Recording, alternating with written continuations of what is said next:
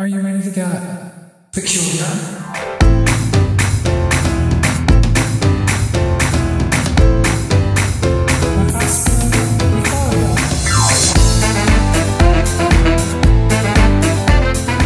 Hello all and welcome to Okashina Podcast, Anime with Friends, a brand new show born from the ashes of our beloved Beastars podcast, The Cherryton School Report, which will be returning at a later date. That date is now probably set in stone because the author, Itagaki Paru, has come out in her chicken mask and said that we will get a new season of the show in 2021, which hopefully means that the US version is coming out in 2021 as well. So when that happens, we will once again become the Cherryton School Report. But until then, we have a brand new show, and I'm very excited. For those of you who were just joining the party, I am Sabrina Ray, a trans woman, lifelong anime fan, and student of Japanese.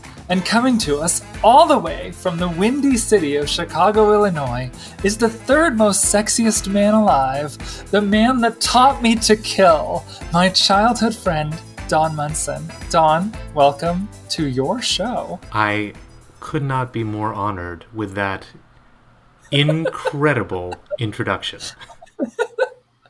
You see, we did a practice version of this where I just said that he was an anime fiend like me, and he was from Chicago and my childhood friend, and he was like, I don't like that. You got all this flowery prose about you. You got to be this dynamic, wonderful person, and I get to be from Chicago. You cut down on your accolades this time around. I did, and I sacrificed. You need to be putting yourself on a pedestal, my friend. Well, Don and I grew up with each other. He lived up the hill from me. Quite literally. You guys can listen to the Cherryton School Report and find out all about his long driveway and other things that we talked about on that show. But he and I both love anime, and we've been watching it since we were in high school. And this is sort of what this new podcast is about. This new relaunch of our previous show is going to cover more different anime, not just Beastars, but other strange, odd, amusing things that we find interesting. And Don, you made a great point about this when we were doing our trial podcast, which is that the reason that we're going to be covering these things is because there's stuff to say. Honestly, the point was yours. It was, we're going to talk about anime where there's something interesting to say. This doesn't have to be life-changing, but it has to be something where there's some ideas to chew on and some interesting themes to develop. And I think that we're on that path. I think so too. And, for an example, I watched a bunch of anime before deciding which one we would cover on this show. And one of the ones that I watched right before the one I chose is Dorohedoro, which is a wonderful anime, great looking, super stylistic, just a nice blast of energy. And yet I had nothing to say about it. It was fine. I loved watching it, and I didn't want to talk about it. Yeah.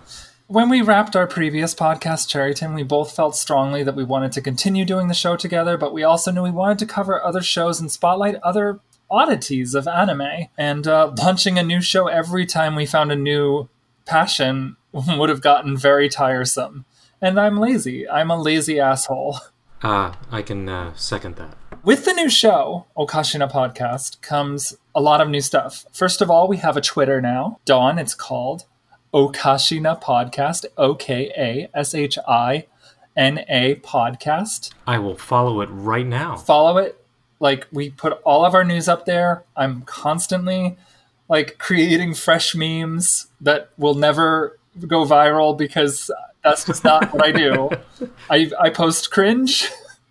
No one likes it, and it goes away. So if you like cringe that no one likes, definitely go follow us there. But we do. You have sold it. I am on. He is on. He is, and he will be there.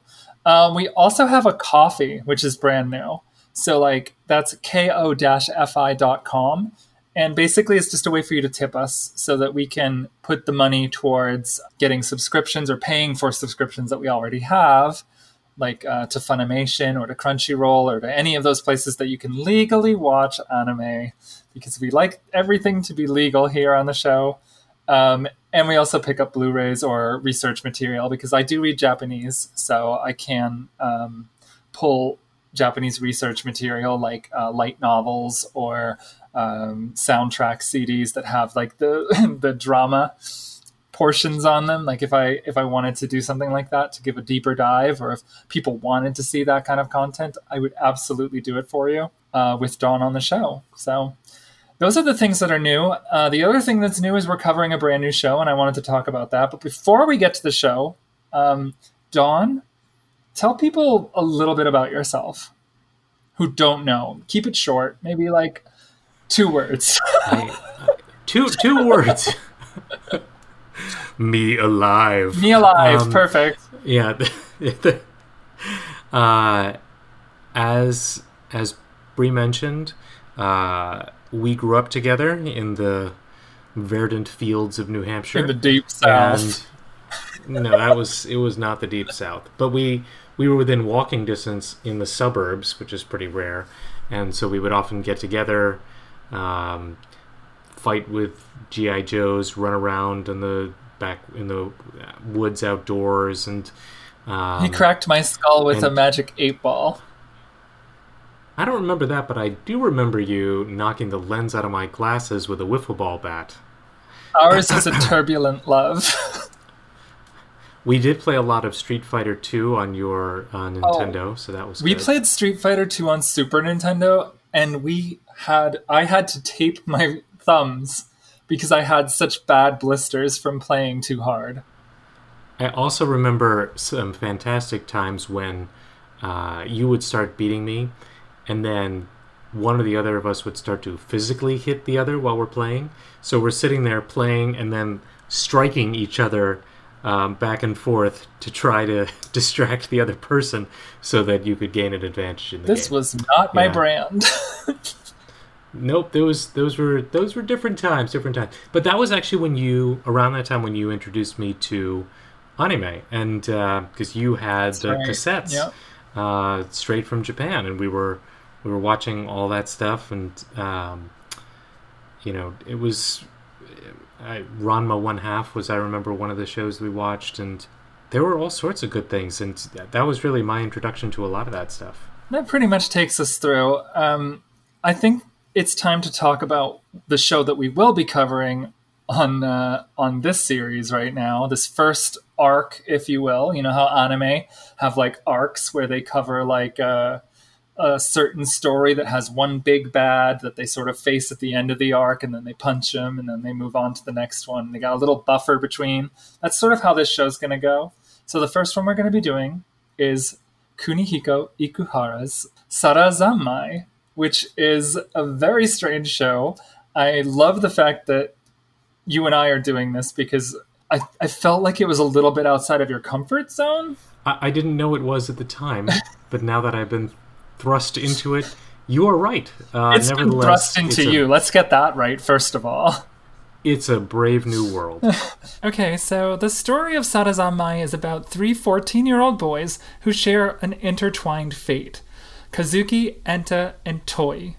Due to a mishap with a Kappa or water demon statue in their hometown of Asakusa, they wind up press-ganged into service by Keppi, the lumpy Disney Tsum Tsum looking prince of the Kappas, who transforms them by ingesting their human form in a particularly nasty bit of body horror and excreting them into the world as these adorable, marketable baby Kappa who exist between the realm of life and death.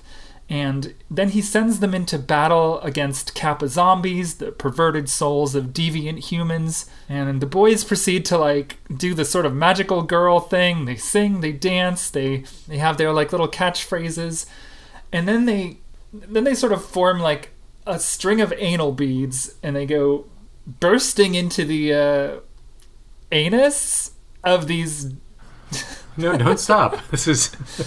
of these demons. In order to extract what's called the Shirikodama, or butt spirit ball. Meanwhile, they're risking exposure of their own insecurities, secrets, and indiscretions. Once that balled up desire which is sort of the seat of the soul, if you will, is removed, the zombies are exorcised and they go to heaven or like the afterlife, or they just move on. Or just dissipated, yeah. And the series is really interesting because it's told sort of in reverse. It doesn't give you a lot of information and it withholds a lot. And then it slowly starts giving you details, like as to how the kids are connected and what their relationship to the characters that you see on screen, who seem so disconnected at first. But as you go, you start to see like how this character is connected to this character and how the different interplay between them is affected by the new like details that you receive. I was reminded of the movie Memento, where you get these vignettes and they only make sense, I guess, the more you understand. But I'm only 3 episodes in, and I'm still figuring out how everything links together. That's a great point. Our show is told from the perspective of, I have seen the entire series, I have read supplemental things. Dawn comes in fresh.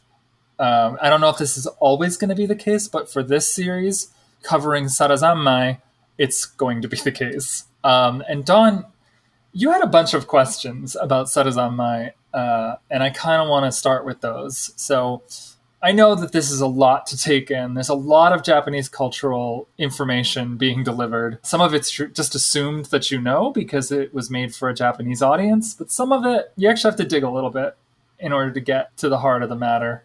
And as I tackled this show in particular, I sort of had to ask myself, is this style without substance, or are the stylistic flourishes going to add up to something?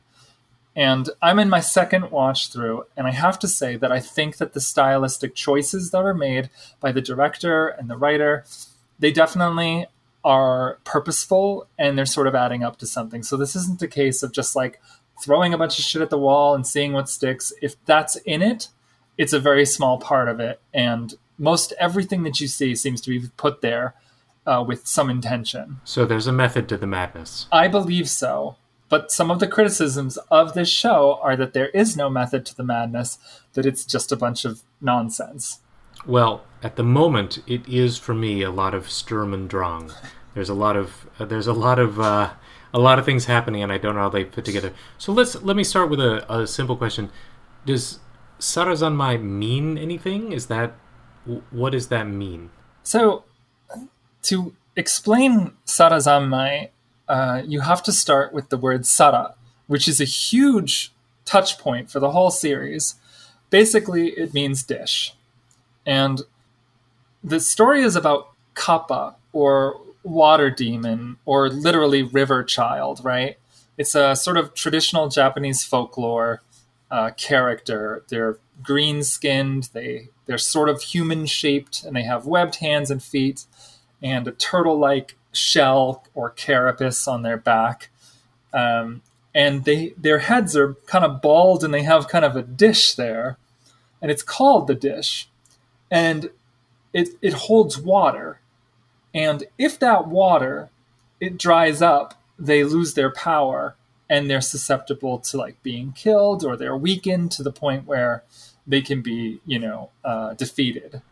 So let's talk a little bit about the desire bead that is... Oh, you just want to dig into that already? You want to dig? Well, you already brought it up. I feel like glossing over it is not going to work. I think it's something that is going to resonate in our audience's psyches. Well, only if they set their beads to vibrate. Is this a thing in Japanese culture? Is this idea that that desires are captured? It doesn't have to be literal, but does this have any place in Japanese culture? Is this drawn on anything that already existed before the show? This idea that they pull the spirit ball from your anus may have had its origins in sort of drowning victims being found with enlarged anuses, which is, I guess, a medically true thing. Okay. I actually didn't look that up, at Victoria, one of my good friends who loves Sarazanmai and who I hope we'll be able to talk to at some point. She was telling me that she read about it, and I think it makes a lot of sense. In addition to that, when I was in Japan, I saw that the folklore persists even today, where they use it as a cute little warning, as folklore is often used. There was this drainage canal near where I went to school in Hirakata City, and there was a sign right next to the canal that said, like, "Be careful, kids, the kappa could drag you to the watery depths." But it was basically a warning about how the level of the drainage canal would sometimes be low, but it would also sometimes suddenly get high, and the current would get fast, and it could, drag you away and drown you. So going back to the word sarazanmai, Sara is dish, right? And there's a character named Sara who ends her sentences with the word, with like a bastardized English version of the word dish. So she says like, something something dish, right? Because she's like, her character is sort of an idol, but it's also sort of like a mascot for like the local townage or municipality. Township, yeah. Township, yeah. I don't know if there's a word townage. I don't think so. But that character, that was another sort of, I couldn't quite tell, is this something that is normal or something that is, a conceit of the anime? A little of both, I think. It did feel like a sort of American Idol or, some sort of movies pop star kind of. I couldn't tell, is this supposed to be Britney Spears and everyone's looking up to them, in which they're a national hero? Is it somebody I felt like she was reading the news at one point, and I was like, well, this is weird. Like, is she a newscaster? What is this? What is this? It's semi-almost cyberpunk in a way, where like, yeah, like there's this character that it's just pervasive in everything we see. One of the key parts of the series is her daily fortune-telling challenges, where she goes on TV and she tells everyone the lucky item of the day, and it always seems to have thematic resonance, whether it's a fish that also doubles as the word kiss, or it's a box or a ball. And people just sort of seem to live or die by her word. I want to get more into her in a bit, but she sort of is dressed like a priestess as well, so there is some kind of weird spiritual connection. The town seems to worship the kappa in some ways, because there is a golden statue of a kappa at one point in the kappa square. Just a lot of symbolism of kappa in the town. We talked about the dish, we talked about Sara herself, we talked about the kappa and its folklore, but we haven't yet discussed Zanmai, which the whole title of the show is in hiragana, which means it's not committing to one particular reading of it, but there's a couple ways to read this, and I think the most obvious is that there's three boys, each with who turn into a kappa with a plate on their head, and even during their transformation sequence you can see that the three plates come together to form sort of one plate. And when you count flat thin objects in Japanese, you say ichimai, nimai, like one plate, two plates. So sanmai, or in this case zanmai, would be three plates.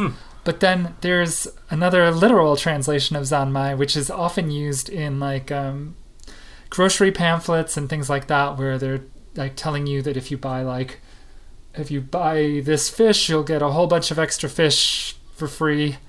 And that's also called zanmai, so it's like a lot of fish. And that's actually in the show. At one point, Toei is eating the same cat food as Nyantaro, the cat, the stray cat that Kazuki takes care of with his little brother. And that is called sakana zanmai, which is basically a whole bunch of fish, or like mixed fish. A variety pack of fish. A lot of dishes. Is that so? Just humor me. If I were Japanese and I came across a slip of paper with the word sarazanmai on it, would I didn't know the anime, would I then be like, that means a lot of dishes? Yeah, I think so. But okay. And there are a lot of dishes. There's these dishes that are wishes, and if you collect them all, you get a wish. So I think that was very helpful. When I watched through the first episode the first time, I had no placement for a lot of these things, so I appreciate as well the explanation of the kappa Yeah, it's totally important to understand like all of the like kind of crazy front loaded images and symbolism of the show. But we really do have to get into it because we're almost a quarter of the way through our show and we haven't even started talking about episode 1, 2, or 3. We're covering 3 episodes this week, so let's do it. Please take us through it. We start with kind of a kind of fever dream of images, you know, like there's a bunch of stuff happening. We see the Japanese letter A in katakana. It's A, right? Which is kind of like a sound of surprise. Most likely it's a reference to Asakusa, part of the branding for the popular tourist spot. It also could refer to anus or anus. That can't be the Japanese word? Well, it could also be komon, but anus is another way that they say it, probably in medical journals. I don't know. But I've seen it written both ways. So we got the letter A. The letter A seems to be important. We see it on signs. A sign falls. It seems to be some kind of portal. Sometimes it flips and becomes a river otter. The silhouette of a river otter, which I promise will make sense eventually. It will at least connect to something. There's a lot of stylistic flourishes even in this first opening. People are depicted as paper dolls, except for our main characters and a few scant characters that are in the sort of periphery. And that leads to a scene of Kazuki waking up in bed. And there's this view of a tower in the distance, and he texts someone Oyasumi, which is like good night. And then we get into the intro. It's this pop punk burst of energy, and then it kind of gets phallic towards the end. And the infinity symbol that sort of represents the 3 boys and their connections, it gets pierced through by this very phallic looking tower. And the way that it comes up through and leaves one circle on either side makes it look like a shaft and balls. And that can't be a coincidence, right? No, it simply cannot. It doesn't lend itself to an easy understanding in the first opening. I'll tell you that. No. Anyway, this boy, Kazuki, he carries a box with him wherever he goes, and that's part of his rules. He has a couple rules. One of them is that he carries a box. The other one is that he always watches Sarah do her daily fortune telling, or whatever you want to call it. And, we find out later that he dresses up as her to take selfies to send to some person. Now, I was not knowing anything about this show. I thought there would be some like weird love relationship between him and this Sarah person, and was he like unhealthily obsessed with her, which I still don't know the answer to. But at the moment, all you know is that his universe appears to be fairly constrained, and we have just the amount of information that you've given to me here. Right. I mean, it's a strange thing, too, because every episode that we watched has a key word delivered by Sarah, which just, it reverberates like it ripples throughout the whole episode. It is the theme of the episode, and it's not that Sarah's intonation or that Sarah's declaration of it makes the episode. I think she's pulled by the theme of the episode. Like she's being led around as opposed to her being some sort of, center. And maybe, I don't know, maybe she is pulling all the strings. It's from somewhere on high that creates these situations on the ground. But from what I can tell, like it just happens that whatever she says is the theme of that episode to date. And again, I've watched 3. Right, but in those 3 episodes we saw box was one, and we know that Kazuki carries a box. And all 3 characters end up carrying a box. And these boxes sort of contain either some secret or some desire, some passion, something they don't want others to know about.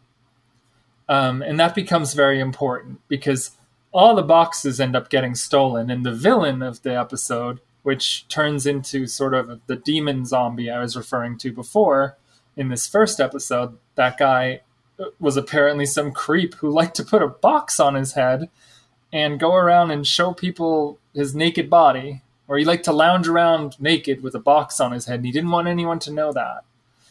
So, it's not something I would volunteer either, so I have some sympathy for the position. I mean, are you saying that you want to also put a box on your head? I explicitly said that I don't, so that my point is, well, if that's what a person who wants to put a box on their head and expose themselves would say. No, to no, throw wait. us off the set. I don't, if I want, okay, let's say I did want to do it. All right, I guess the implication here is if I want to do it and I'm embarrassed for it, that's the situation that exists in the show. And I am saying, yes, were that me, I too would be embarrassed and not want to share it with the world. The boxes fly into the sky and they drift away. So I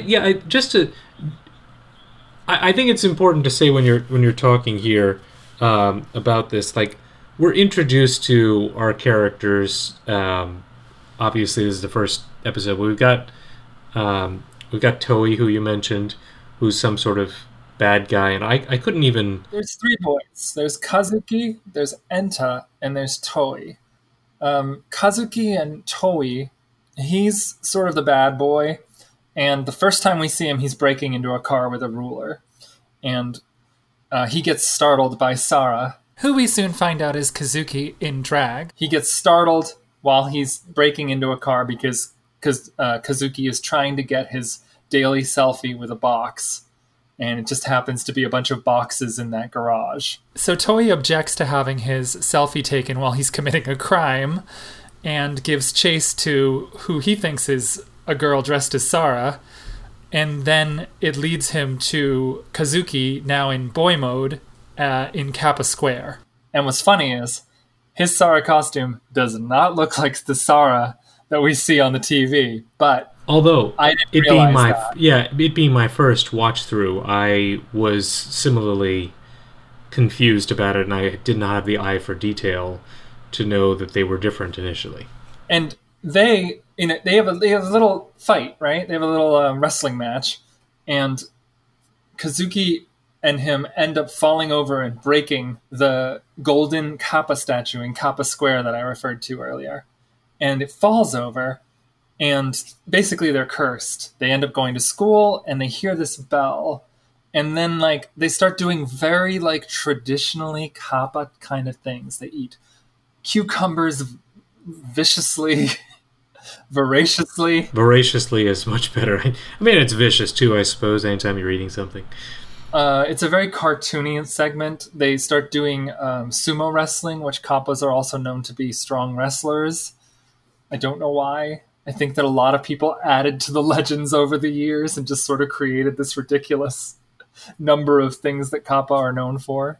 They start doing these things. They start pouring water on their plate, basically, on their top of their head. And they're kind of summoned back. And that's when this grotesque transformation. And I really just want to get your first impressions of this transformation, because when I saw it, I was quite uncomfortable with it. I mean, you had warned me that this was a weird anime, and so it really kicked in here. I couldn't tell, at this point I couldn't tell, are we going to go into the macabre here?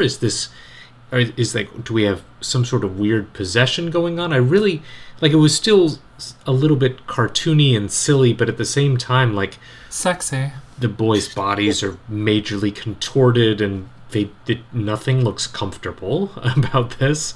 And what sort of weird possession is going on? And it was, I honestly, I didn't know what to think. I was sort of overwhelmed by the information flow. I did think I was uncomfortable about it, because I was like, well, is this the prelude to something sexual? And honestly, thinking about it now, because this scene it feels stylized as we watch through these. This particular scene, these transformation scenes are repeated stylistically throughout, and it doesn't feel it's like the scene of Superman going into the phone booth to change clothes. Yes. In the sense of this is the transformation scene. The transformation scenes just happen to be absolutely bonkers. What with the extraction of the the soul bead, or the this power transformation. And so I did not view it like I after the second repetition that was so much like the first, I no longer it's still weird and jarring, but it becomes more rote, and it becomes less I'm more inured to it, and I just see it as sort of this transformation aspect. You know what it kind of reminds me of, in a similar vein, is Kill la Kill, which has also sort of very shocking and risque scenes involving transformation with these various suits, right? And but it's all in service to the plot in such a way that you become sort of immune to it. But it is definitely the kind of scene where you could be watching it on the 6th episode, and you're like, oh, here it comes again. And then if you happen to be watching it and somebody you care about who's never watched the show walks in, you'd be like, I may need to explain this so you don't think I'm insane. The style of the anime makes it look like the boys are very young to me. When I first started watching it, I thought they were about 12.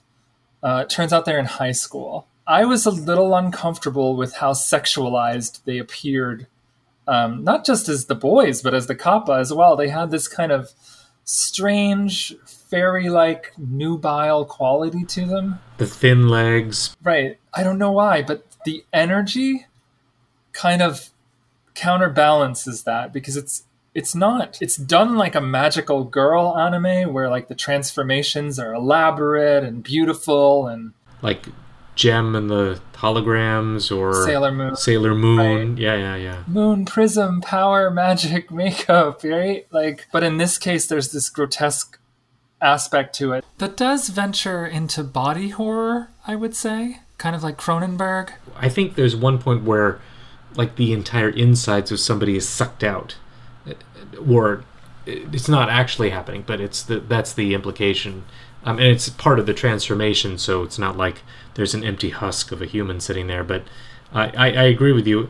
Everybody was of indiscriminate age at this point, and I do think the boys are older than they otherwise seem to appear. Toei is like robbing.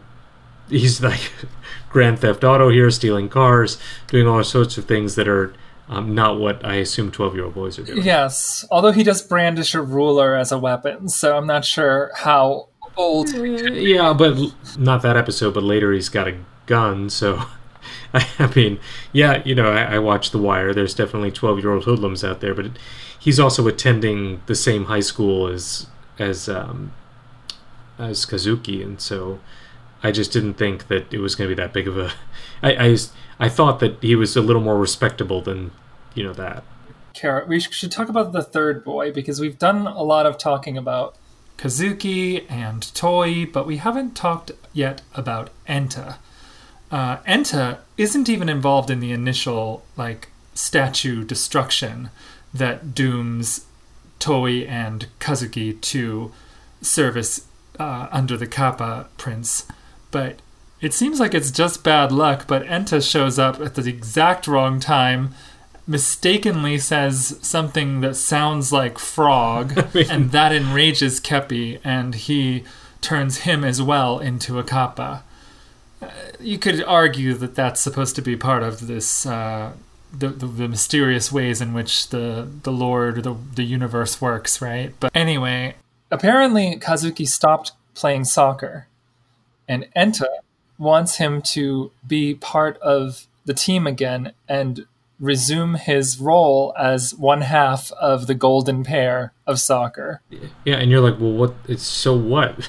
Soccer is important to the story because it comes up several times in these first 3 episodes. We also get to see where Enta lives. And we saw that he lives with his grandmother. And we saw that he doesn't seem to have much money. His sister kind of scolds him for spending more than he has, because she thinks that the Amazon box that he has in his hands is something that he ordered, but it's actually something he's holding for Kazuki. Yeah. Enta, well, I mean, I still don't know much. I know more about Enta, and because this really is showcased in episode 3, Enta's relationship with Kazuki. Right. Well, we'll get back to that and more when we return from this short break. Hey DJ, give me a Home Depot style beat. Hey Riley. Yeah, Andrew? What do you say we build ourselves a podcast? That's a great idea, but what should it be about? So I'm thinking podcast where I call my grandma Jane and explain to her the plot of an anime. Podcast titled Don't Listen to My Dad. A Lin-Manuel Miranda Epic Rap Battles of Mystery podcast. What if we call it the Podcast Minds? There but for the grace of Pod Go We, and it comes out every Friday. Riley, I want you to know that we're trying to make podcasts and not weapons here. What's the difference? Hey Jory, have you ever watched the anime called One Piece? Yeah, Joe. I watch it for a podcast that we do. What? You know, we are watching One Piece. I started watching it so you could rewatch it, and then we talk about it sometimes. I have no idea what you're talking about. Well, we don't do it super frequently. Once a month at best. Did you forget? We analyze the story and discuss the show's themes, characters, compare it to other media, and how it provides an allegory for real-life politics and events. I must have forgotten. Where can I listen to remind myself? You can listen at the Orange Groves Podcast Network or search for We Are Watching One Piece in your favorite podcast app. What's a podcast?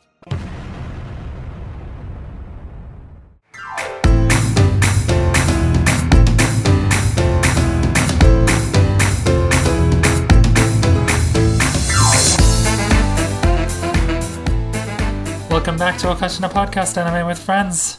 We were just discussing Sarazanmai episodes 1 through 3, but we did not talk about what happens when they pull this Shirikodama from the zombie demon.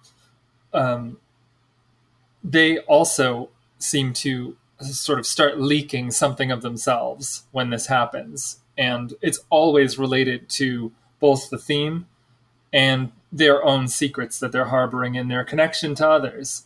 So when they defeat the demon or pull out the bead there, this is the funniest part of the episode.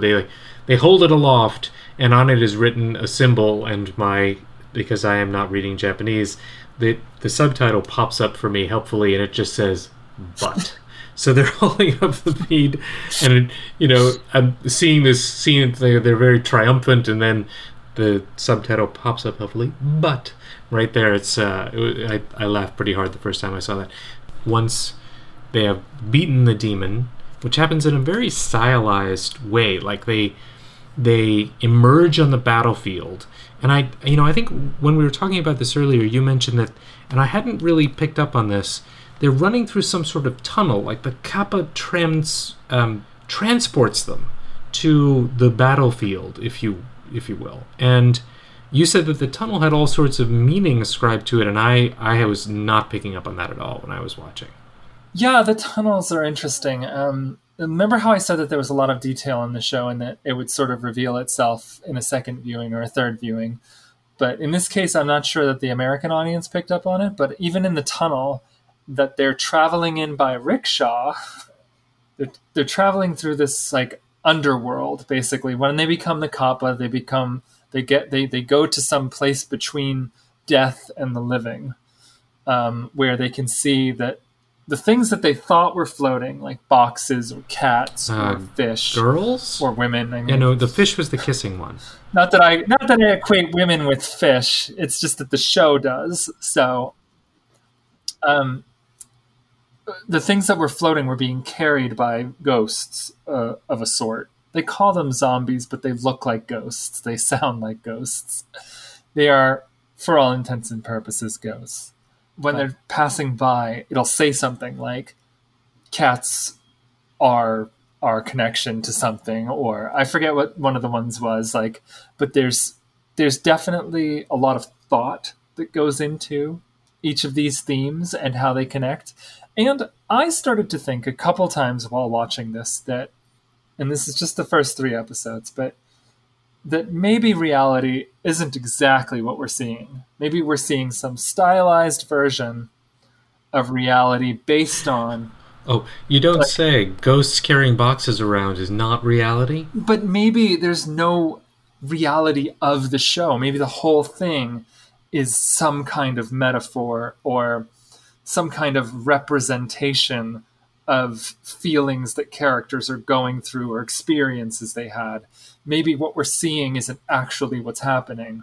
And I think you have to do that in a lot of different media, but there's a lot of evidence that like this world is so laser focused on the themes and the actual scene of fighting the zombie. Like I didn't fully understand this, and it is a very, again, another repetitive, stylized scene. I'm saying stylized in the sense that what we see happens over and over again. Right. And it happened in the 3 episodes. The combat or the scene was extremely similar. They launch onto the field of battle. They declare they're going to take out the zombie. They turn into this whirligig, and the zombie is striking at them, and they like generate this little shield, and it's very turbulent. They get knocked around. And then they get behind the zombie, because the zombie is usually a large manifestation of a person, and one of them gets catapulted into the anus of the zombie in a very visceral and, dare I say, icky and uncomfortable scene. The Kappas get just like injected into the anus. Like you have to go fully in there. It's not like you're reaching a hand in. It's like your whole body has to go into the anus of this oversized demon. Yes. And that's super gross. I mean, it has to be intended to be gross in my mind. Like there's no way to have done this without that. And then, it takes the other 2 Kappa to yank the one who went in out, and then they're holding aloft the triumphant butt pearl.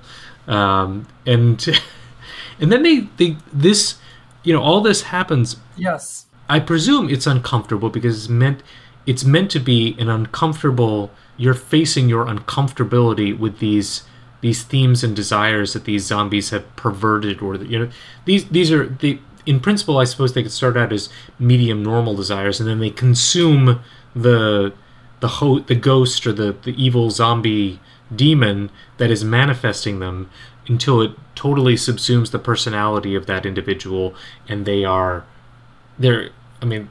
supposed to be unnatural, right? The Kappa is returning the world to a state of normalcy, so this zombie has to be defeated because they're perverting reality. And so but at the same time, and this sort of is the crux of the whole show, isn't it, in my mind? Like, it is this scene after where the boys are all returning with the pearl to the Kappa, and they are one of them is forced to reveal a deep, dark personal secret on the way. This is sort of like the whole the vulnerability that they are, and I didn't know if you had any particular thoughts on that yourself. Like, this to me was, this is where the growth and the character development is happening. In this first episode, which is themed around boxes, the box that Kazuki has been carrying this whole time ends up holding his greatest secret. And it's almost like by exercising this demon that has perverted the meaning of these boxes, that Kazuki's secret is unleashed. It's leaked out, as they say. Which there's this whole image of like a silhouette of a man or a boy facing like to the side, and then like little like anal leakage just sort of spraying out of the butt. And that ends up being these secrets. And what happens is all 3 of the boys who share this anal bead connection to each other, they share that one secret with each other. So like we have as humans like borders between each other, right? Like I don't know what you're thinking unless you give me some clue as to what you're thinking. But if we were somehow connected and what you're thinking becomes what I'm thinking, I would know you in a deeper level, and our connection would either grow or grow apart, but it would definitely be affected. Mm-hmm. And that seems to be what happens to the boys when they remove these beads and feed them. It almost feels like they're refining the beads, because the Kepi, purifying? Kepi, right, purifying, refining. Kepi never eats them right out of the anus. They go through the boys first, out of their hands. Then they become this. The anal beads become this glowing sphere, and then Kepi eats that. And that seems to be what sustains him. Not sure, but It's really unclear at this point if there is a Right. greater meaning to that. I haven't seen it yet. let's talk for a minute about. You said stylized, but that doesn't even come close to describing what happens. It's a musical. Oh yeah, it's very. It's and a the whole musical routine. lyrics change depending on the theme or the theme of the monster. So if it's a monster about cats, as it is in the second episode, the cats become the sort of like touch point, but lots of the lyrics are the same, so they're repeating a lot, but there's a couple places where it changes, and I think that's interesting. And there's a dance that goes with it too, which it's almost very Japanese looking, almost like a festival dance. It's very I felt like full they of, were speed skaters, honestly, in some of them. right, because they are skating on this weird water tunnel. Yeah. I think we were also at one point previously talking about how, again, is this sexual? Is it not sexual? And my thought here is it's not as if they can accidentally show genitals in a cartoon. Like, someone has to consciously make the decision to draw them if you are going to see them. So while the boys are nude, or they appeared nude in this skating, to me it was more about the nudeness represented vulnerability as opposed to sexuality. Exactly. But it is hard to distinguish sometimes because this director in particular is known to play both the, as you said, the highfalutin stuff and also the lowbrow humor. Highbrow, lowbrow. There's images, and as you go along, there's emotional, big feels that and artistic expression, using different musical styles to represent the different characters. That's in the show, but then they have fart jokes, or then they'll do something really ribald, Mm-hmm. I also feel like, you mentioned that these secrets are being shared amongst each other, but so far the secrets feel more about the boys they're secrets in some ways almost from themselves, especially when we're talking about the Kiss episode. It's shame. I would say that's the word that I didn't say that I probably should have added in there. Yeah, well, there definitely is shame there, but I also felt like it was, in some ways, part of becoming an adult is accepting who you are and accepting, the things about you that you otherwise think the world can't handle or won't be ready for, or you're not ready to share them with the world because you're not ready for the consequences. But to me, that is part of what, that's part of what they're coming to grips with and how they're growing as people.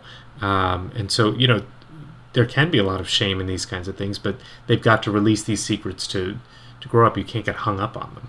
That's a good point. But how does that work with what you learn about Kazuki? Because it turns out that he's not dressing up because he has some fetish for dressing up, or he's transgender like I am.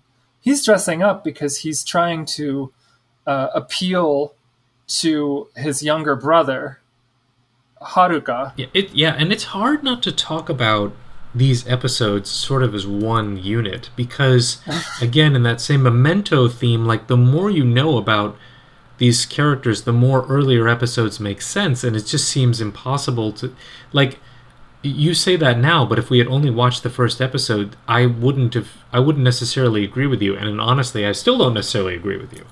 And I looked over the reactions of people who were watching it in real time, and many people thought that that's the direction it was going, that it was going to be he secretly wants to be Sarah, he wants to be a woman, and that he's just playing pretend to express some side of him that he wasn't able to otherwise express. Or I would have said they or she, but we do get it pretty firm confirmation, I think, that he is not doing that. that he is doing this to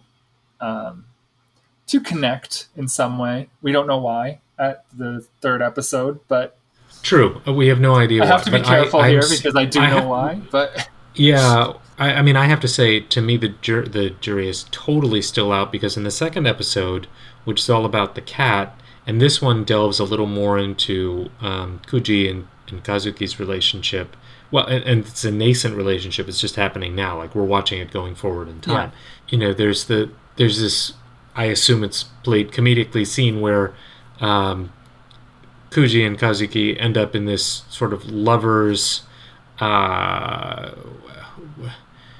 where Kazuki is seen as the woman, and they have to hold hands through the entire thing, and they have to dress as bee ninjas, because that is a thing. Definitely. I would love it if you could do a little research and find me an equivalent amusement park in Japan.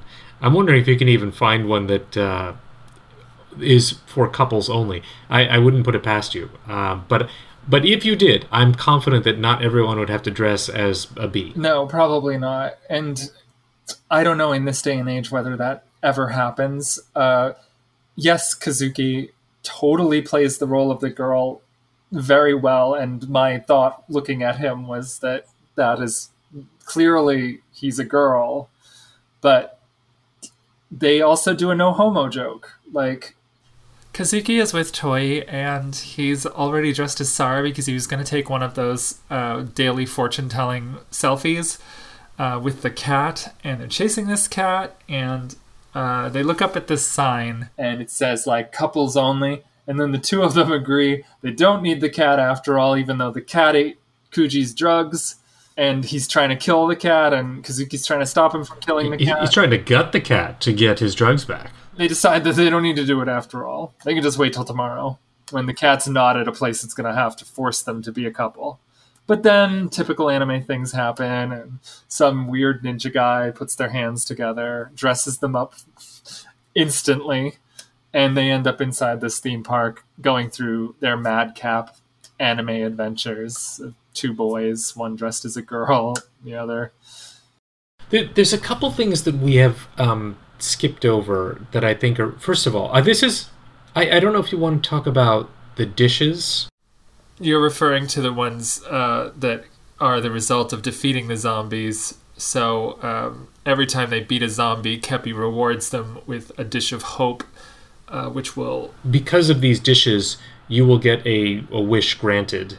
And they hilariously waste their first wish on a giant sushi that I would describe as inedible. And a giant kappamaki, which is like the one with the cucumber in it. But then once everybody realizes that these dishes have real power, that spurs them to continue to work with the kappa to and I assume that's the main reason they're willing to keep going and slaying these demons. But I can't tell if they're slaves of the kappa or if this is a voluntary, like, they are empowered by the kappa. He seems to want to give them that choice. I don't know if he has the power to make them do it. I mean, he can turn them into kappa, but he can't make them go out and, like, exorcise these demons. It has to be within their self-interest to do so. I guess so, but it also seems like it's within everybody's best interest if they vanquish these demons, because, right, but in the third episode, it's Enta's sister who's in jeopardy. Right, like there's a great deal of self-interest there. But I honestly think that episode was going against the grain of what you were saying, because this one really fleshes out the relationship that Enta has with Kazuki, and we finally start seeing, all right, so how are these boys all interlaced? And this one actually, to me, was where things started to click, and this felt more like an anime where I could finally start following a plot and understanding what's going on. This is the one where I think things started to click, and this is where I was as well.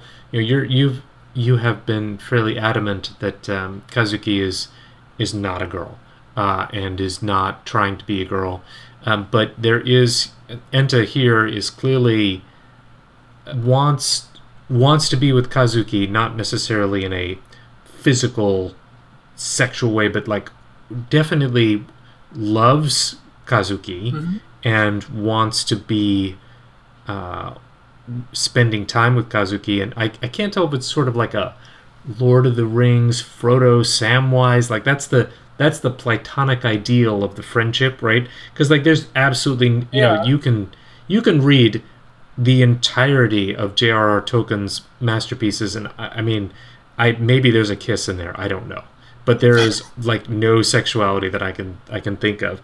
And then, you know, so there could be a very asexual kind of like, I absolutely love this person. That doesn't mean I want to sleep with them, but Enta does kiss Kazuki, and wants to express to Kazuki how important Kazuki is to him. And his wish turns out to be that he wants to play soccer with him again.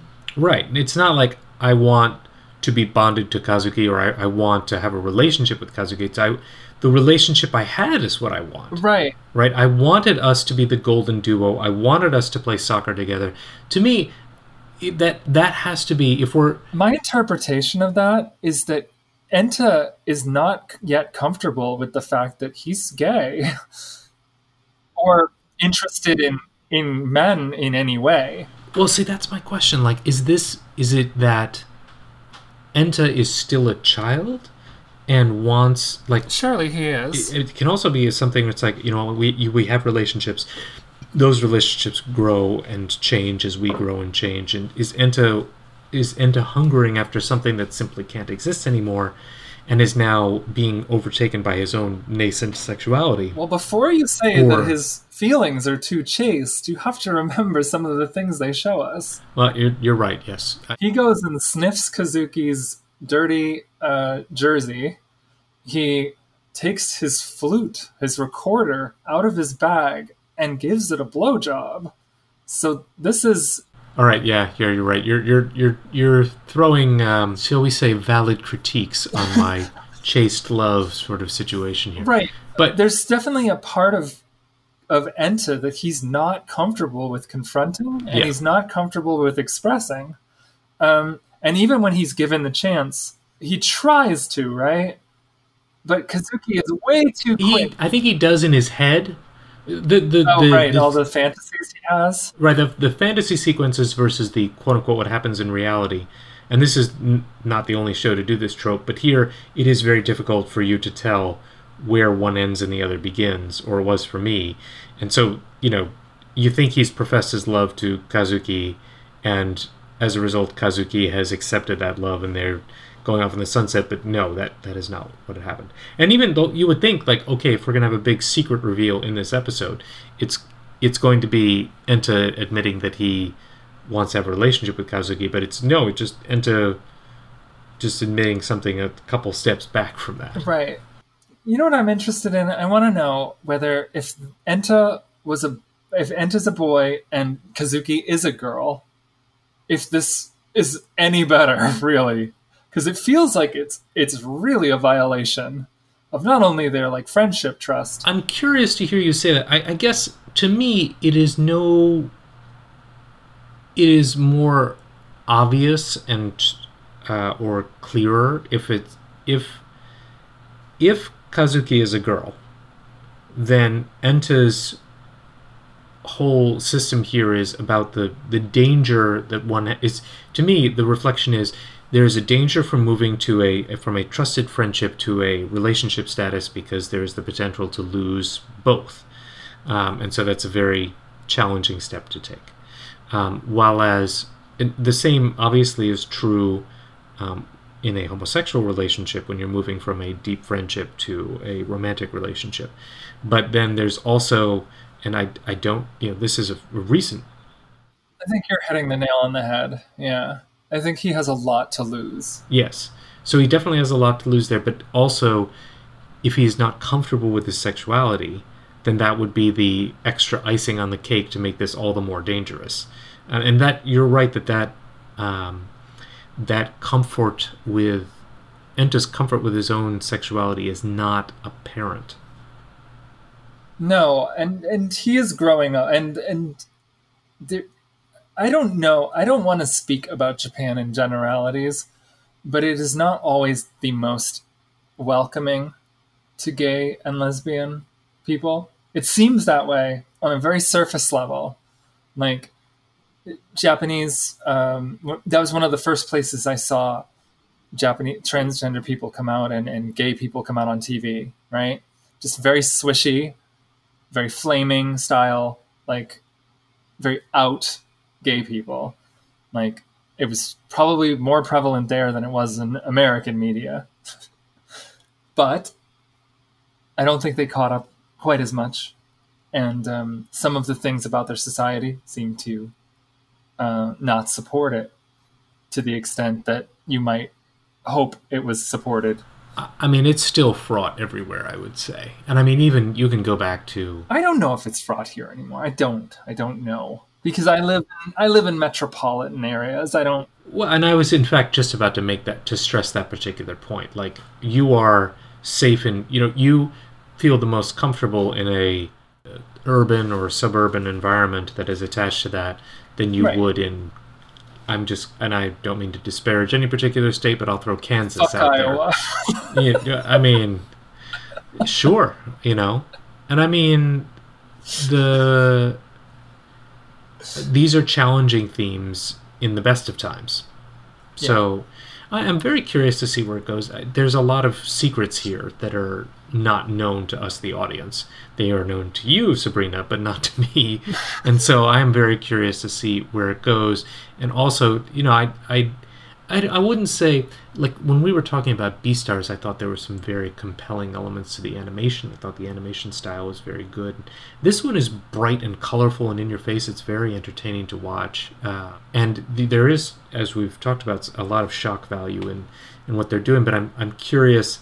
There's also, like, I just have to say the demons are super weird, and I'm trying to understand. And there's a couple of things we haven't touched on. I don't think we have time for it in this podcast, but like the whole thing related to the policeman, like, I'm very curious to see what that's all about, because I don't get it at all. Well, they have their own song. Yeah, they do. I have to admit, in the first episode, I honestly thought it was filler. I didn't understand that it was going to be something. I don't think they sang in the first one. No, they made an appearance. I think at the end of the first episode, Yeah. And I was like, what is this? Is this even the same? Am I watching the same show?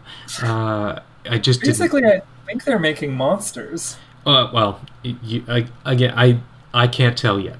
But obviously there's something going on there, and I'll have to figure it out. They have a gun, and it has a setting. It has this weird flag on it that says extract. And they point it at somebody, and they say they're going to open a door for them. And at that time, that person's alive. But at some point, they die. And then they become these weird... Like, they extract their, like, desire, and they use their desire to create these monsters. Yeah, but I mean... But there's a whole... To what end? Yeah, to what end? And there's a boss that's getting upset with them because the Kappas are destroying the monsters, but it sounds like the boss wanted these guys to destroy the monsters. The whole thing, I don't get yet. They're, like, in the business of warped human desire or something. But we'll discuss that and our wrap-up of episode 3 when we return.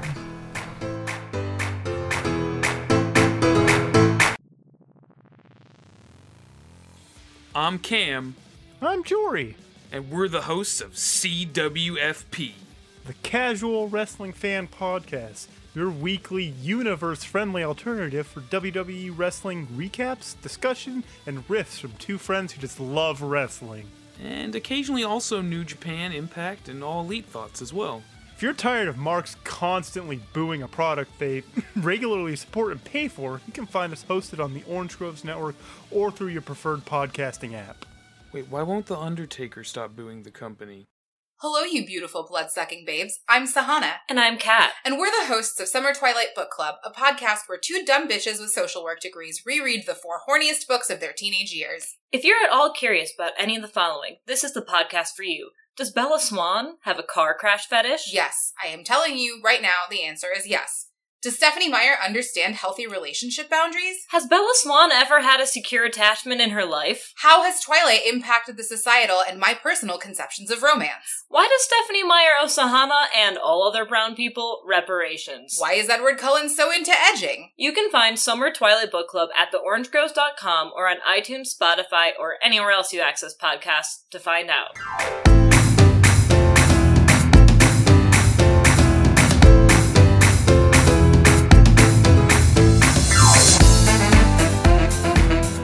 The police officers we were discussing before the break are named Reo and Mabu. Reo being the one with the blonde hair and Mabu the one with the glasses. Every time they're foiled by Kepi and his squad of Kappa boys, they get scolded or they lose face with their boss. And there's some weird details in their song. It's a really catchy song.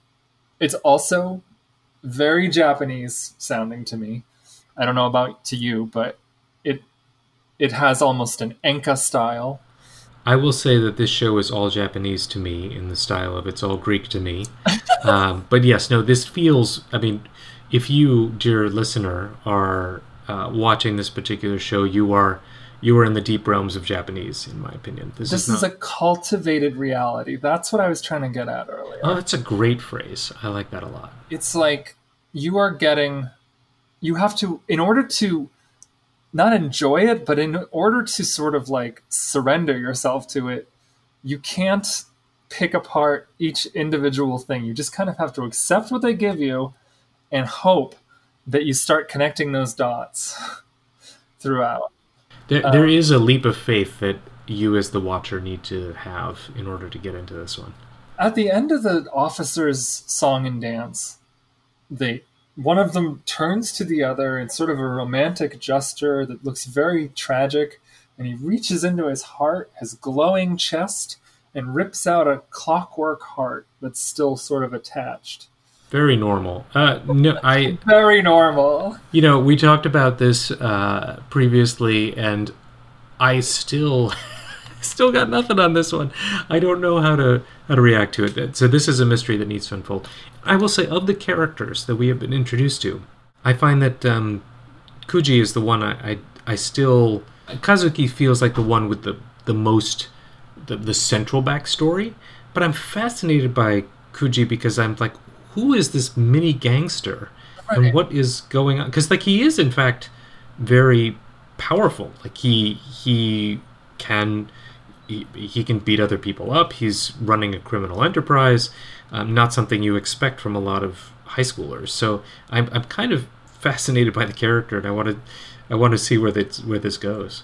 Yeah, they haven't given us any of his backstory yet. Really, we just know he has a brother and that they're involved in illicit activities. Kazuki and Enta get a lot of their like story out there in these, especially Kazuki.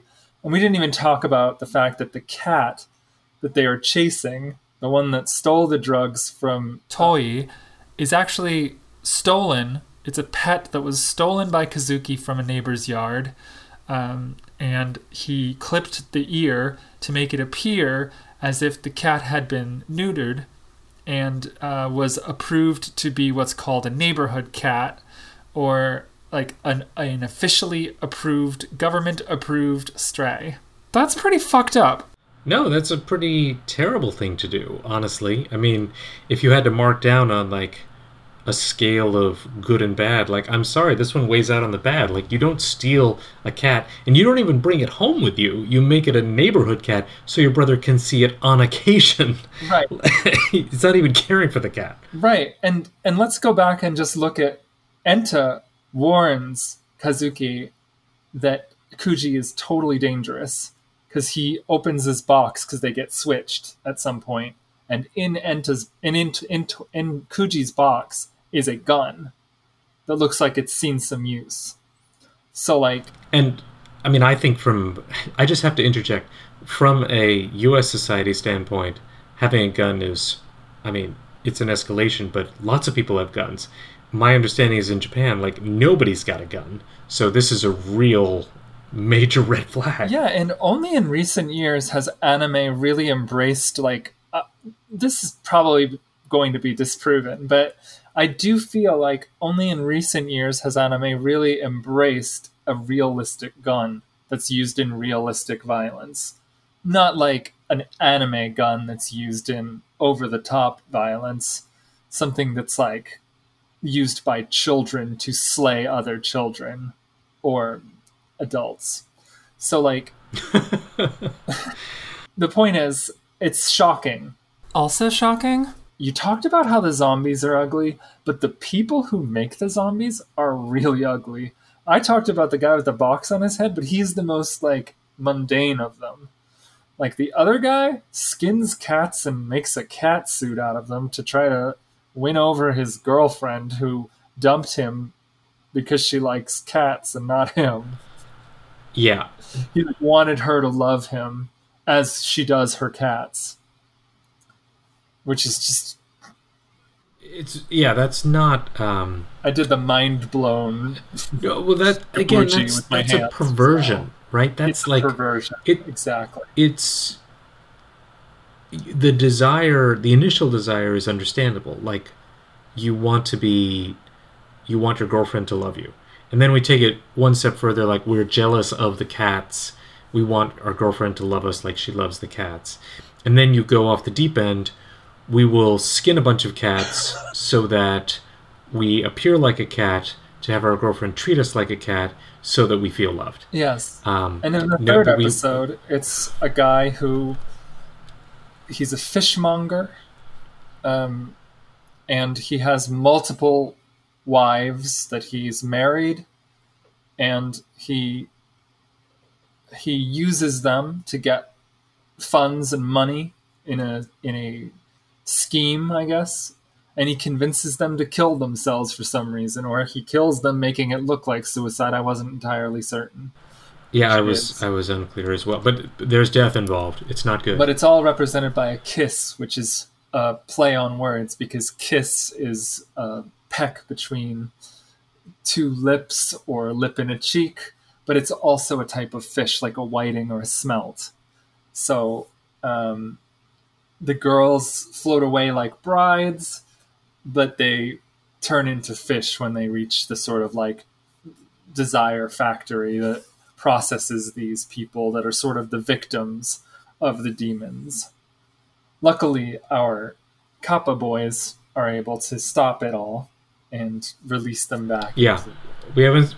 I'm curious, there's a couple things to bring up. Would we see any villains that the Kappas are unable to defeat?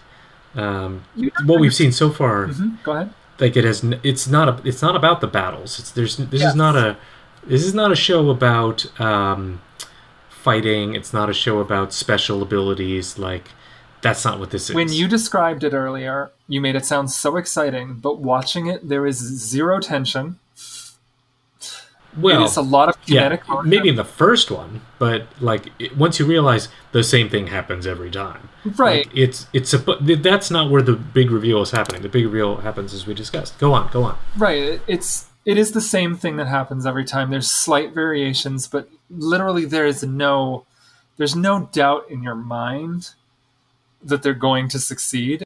And I guess you could point out any random Sentai show, and just say that that's probably true. Like when they pull the giant sword out of the air, that it's pretty much a done deal that the enemy will be vanquished. But it somehow feels different here. I don't know. Like they're just going through the motions to get us to point B. Yeah, absolutely. Yeah. And that's, it's fine because that's not where the story hinges. This is not Naruto. This is not... Exactly. So let's talk about the kiss at the end of episode 2 and just go straight into episode 3, where they don't deal with it because Enta can't deal with it. He can't deal with his emotions. Kazuki passes out. He finally gets his picture. He finally gets his picture with a cat, and he passes out. And Enta goes up to him while he's dressed as Sarah, which was a little confusing at first, and he kisses him. Without telling him. Well, he's passed out, so the kiss just happens. You're right that Enta it doesn't just happen. Enta makes it happen, but you're dealing with sort of a totally like a Kazuki doll. I mean, Kazuki is not at all aware of what's going on. Yeah, again, it's not cool. No. None of these characters are unimpeachable morally. They've all seemed to have done things that other characters would judge them harshly for. And so when we get to Enta's reveal, which happens after he takes the lead and pulls the anal bead from the fishmonger demon, right? When he does that, we find he leaks the information that not only does he love Kazuki, but that he kissed him. And Kazuki seems only to pick up on the fact that he was kissed and not that Enta's been a total creeper. Well, it's weird, like, Enta doesn't... It seems like Toei was the recipient of a lot of these visions. Yes, absolutely. Like, he gets all the creepy stuff. But Kazuki must also be in denial of, like, the fact that his friend could do that. Or, I don't know that it's denial, but it's like Kazuki sees through it and just goes for the pure-hearted... This is the reference back to the purity of the brotherhood love or whatever you might have. Like, yeah, you love me, I love you too. Or, yes, of course we're going to be the golden pair. Like, that's who we are. And there's no acknowledgement of any more basal desires or any more prurient activities. It's just, yeah, of course we'll be buds forever. Right, he thinks that it's a gag set up by the soccer club. Yeah, I don't know, gag is the right word. He thinks that he was dared to kiss Kazuki. Yeah. Even, like, and that doesn't make any sense, buddy. Because Kazuki was dressed as Sara, which nobody else knows. So for the soccer club to be like, you gotta go kiss Kazuki. So Kazuki, I said denial, but, like, it's more like he's assuming the best of his friend. Yes. I would agree with that. Assumes the best of his friend and also isn't interested in scratching the surface any deeper. Yes. Or scratching the anus any deeper. Oh, God. Please, yeah. Okay. It's late, audience. We are recording at 12 a.m. because we had a technical difficulty. I had a bad internet connection and I lost Dawn temporarily, so it's 12 a.m. That's the kind of level of discourse I'm willing to put up. I really like the fact that there's a pun here too, which is that Kaiso means flashback, but it also means seaweed. So when they do the Kaiso flashback, they also show seaweed, and there's bubbles, and they use that as the transition. So there it is, that kind of like, it's like a highbrow idea delivered in a lowbrow package. You saw that, and I assure you I didn't. I would not have That's gotten it. fine. I'm doing it for the audience that picked up on it, and for people who might not have picked up on it. This is the best bit of doing this with you. I would never get that detail myself. Yeah, the golden duo is united by this anklet called a misanga, which I believe is from Portugal. It refers to the beads that make up the pattern, and it represents the promise that they will play soccer together forever. Seems like, as an adult, that's a very unrealistic promise, but okay, let's run. I agree. And so his wish is for him to return, for Kazuki to return, because Kazuki left soccer for reasons we don't yet know, but that might be related to whatever's going on with him and his family. So you've thoroughly punctured my brotherly love attitude. What did I puncture? I just told you. Is there leakage? Do you want to leak something? God, not in this, not over the carpet. I'll tell you that. Is it a nice carpet? Is your carpet expensive? It's nice carpet. I'm not gonna cheap it out over here. the relationship that this we've talked a lot about it, but like, Yeah.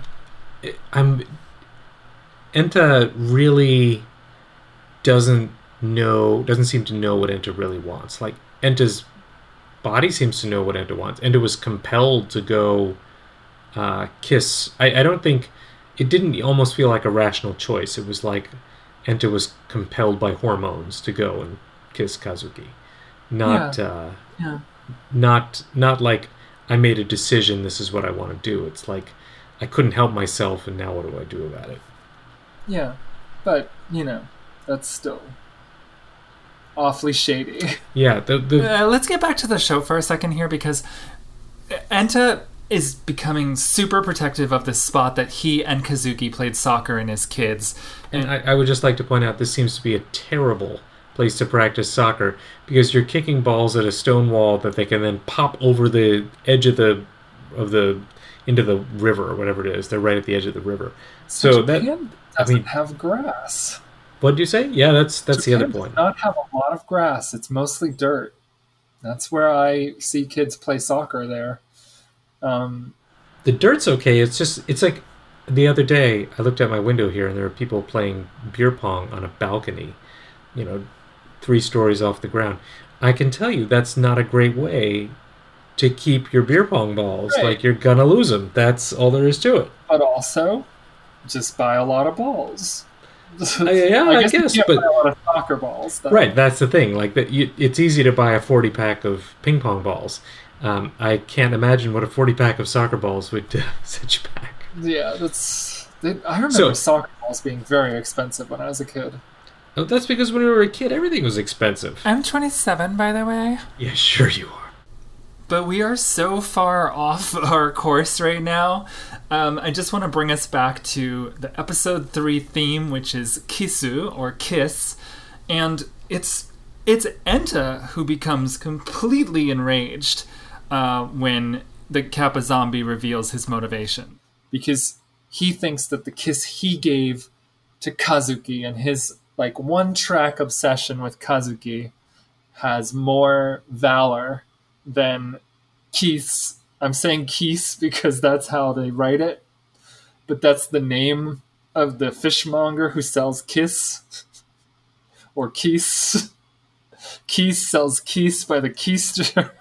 Keister, there you go. But there really is a lot of wordplay in this one, and I could barely follow it. But he says a kiss is for one person, all right? And he gets really mad at him because I guess Keith wanted to kiss lots of people and divide their love into sections so that he could devour it. Don't really understand. This one I couldn't quite understand. Like, he wanted to as you mentioned, kiss a lot of women, but then what was the weird, the women were all dressed in these old-timey outfits, I thought the same thing, and I was like, I know you were highly critical of the outfits in Beastars that the women had to wear, that the girl characters wore, and I was like, I just did not think they were as sharp as what the men were wearing. I liked the sort of retro sailor vibe, but or nautical vibe, but the wedding dresses are totally ugly, and they all look exactly the same. They're kind of like these weird show window mannequins. I assumed it was like an 1800s sensibility, but it was also like I was thinking like the Mormon multiple brides sort of thing going on. Oh, like Sister Wives. Polygamy. That's where I was actually getting that vibe. Like, was he trying to have a harem, but then he was trying to kill them? I got confused. Yes. And let's talk about the bombshell at the end here. We were talking a little bit about Kazuki's brother, Haruka, who I assumed was a girl at first, just because it was a very feminine character. The hair was long. The name Haruka reads as female to me, but we learn it's his little brother. I know we talked about this and you said you didn't really feel any which way about the gender. Yeah, to me, I was not confused because it didn't it's a Japanese name, so Haruka doesn't mean anything to me. We have been seeing the character throughout, and there's really no indication on first viewing that Haruka is wheelchair bound. But we find out at the end of the third episode that this whole time his brother has been unable to walk, and is being treated at a hospital.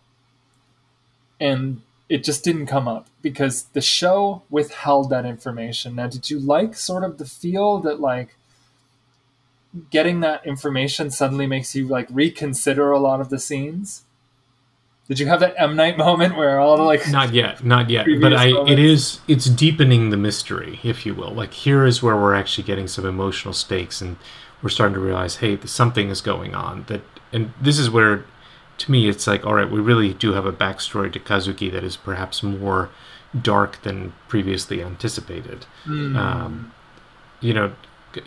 Stealing, like, and it's all in service of the brother right now. Like, everything is centered around the relationship that Kazuki has with his brother. But it also seems like he's been pulling away and is distant from his brother in one avenue and in the real world avenue, and then is creating this whole fantasy existence trying to get closer in the other. So it's tough. Yeah, I agree 100%. I think that's a great interpretation of it. It feels like I've been looking through the show like this, and every so often it'll suddenly just open up a little bit, and I'll see that there was this character the whole time who I didn't even know was there, who was part of a story that I didn't connect with the other characters. Or in this case, with the wheelchair, I didn't realize that he was wheelchair bound in all these scenes, even though now it makes a lot of sense because he never moves. He's always sitting on a wall, or he's at the table already, or he's in his room, surrounded by his Sara, goods. And he's very meek, very mild. So, like, some of his character traits are probably due to the fact that he can't be active in the same sense that his brother can. Yeah.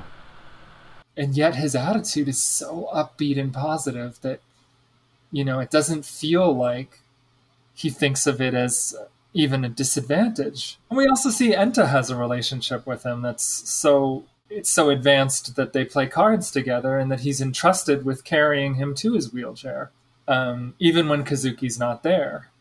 Possibly because Kazuki's not there. Yeah, that's an interesting hypothesis.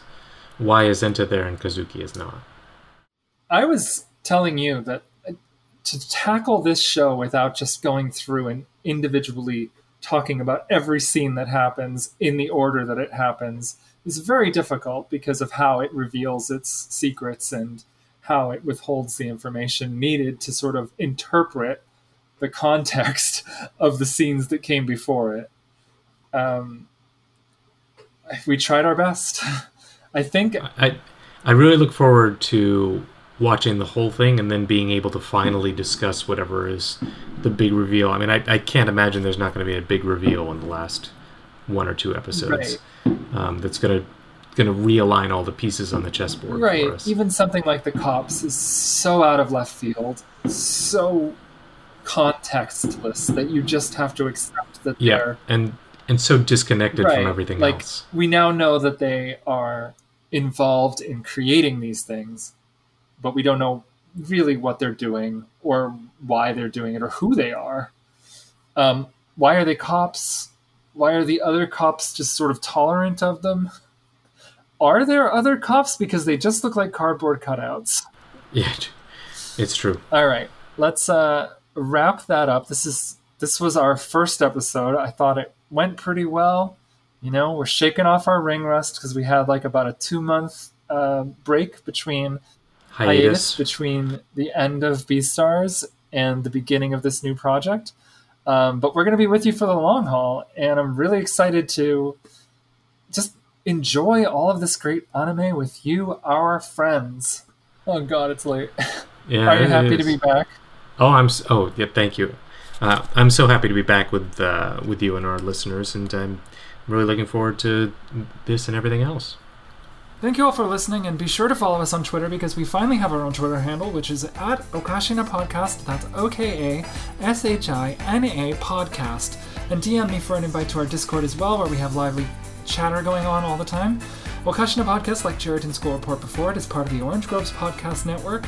It supports marginalized voices and smaller podcasts, and they're just a swell bunch of people. Don't miss out on your chance to get exclusive content and behind-the-scenes access through our Patreon, patreon.com/theorangegroves, to support the wonderful work they do and help pay the upkeep. You can also fund us personally through our Ko-fi.com, also Okashina Podcast. You can make me breakfast in bed if you wanna. I'm not gonna force ya, but just saying, the invitation's out there. Until next time. Okashtu ikoyo.